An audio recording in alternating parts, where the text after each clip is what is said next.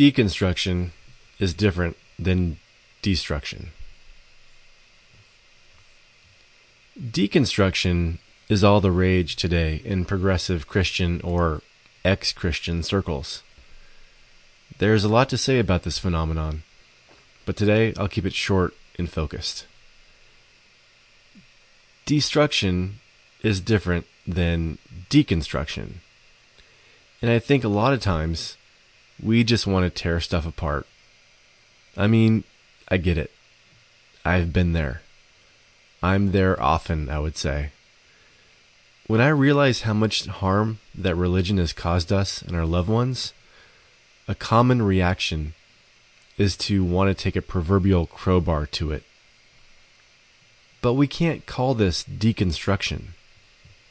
Deconstruction signifies a meticulous and intentional taking apart of something. In deconstruction, we're still after something.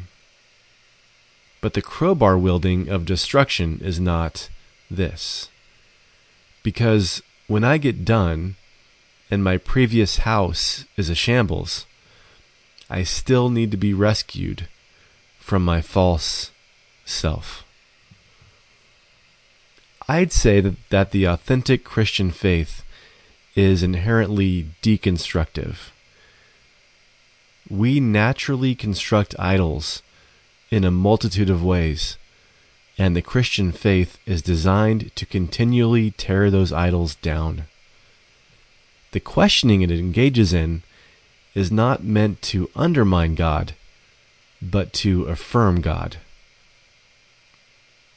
If our idols are our gods, then there is no hope.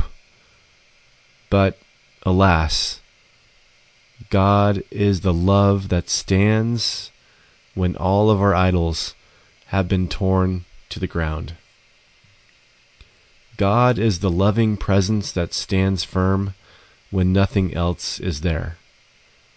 When my sacred cows have been slaughtered, when my guardrails have been torn away, and life brings me to the end of myself, there is a humming that arises in the midst of my being.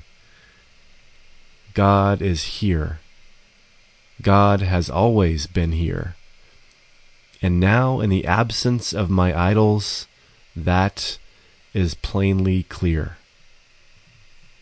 When the cosmic score sheet has been ripped from my hands, when I see that God hangs on that cross to show me that God would rather die than uphold my idols, I know that God's love for me has always been so. This deconstruction makes me a blank slate, disillusioned of my idols, and God can work with that. God can only work with that. Grace and Godspeed.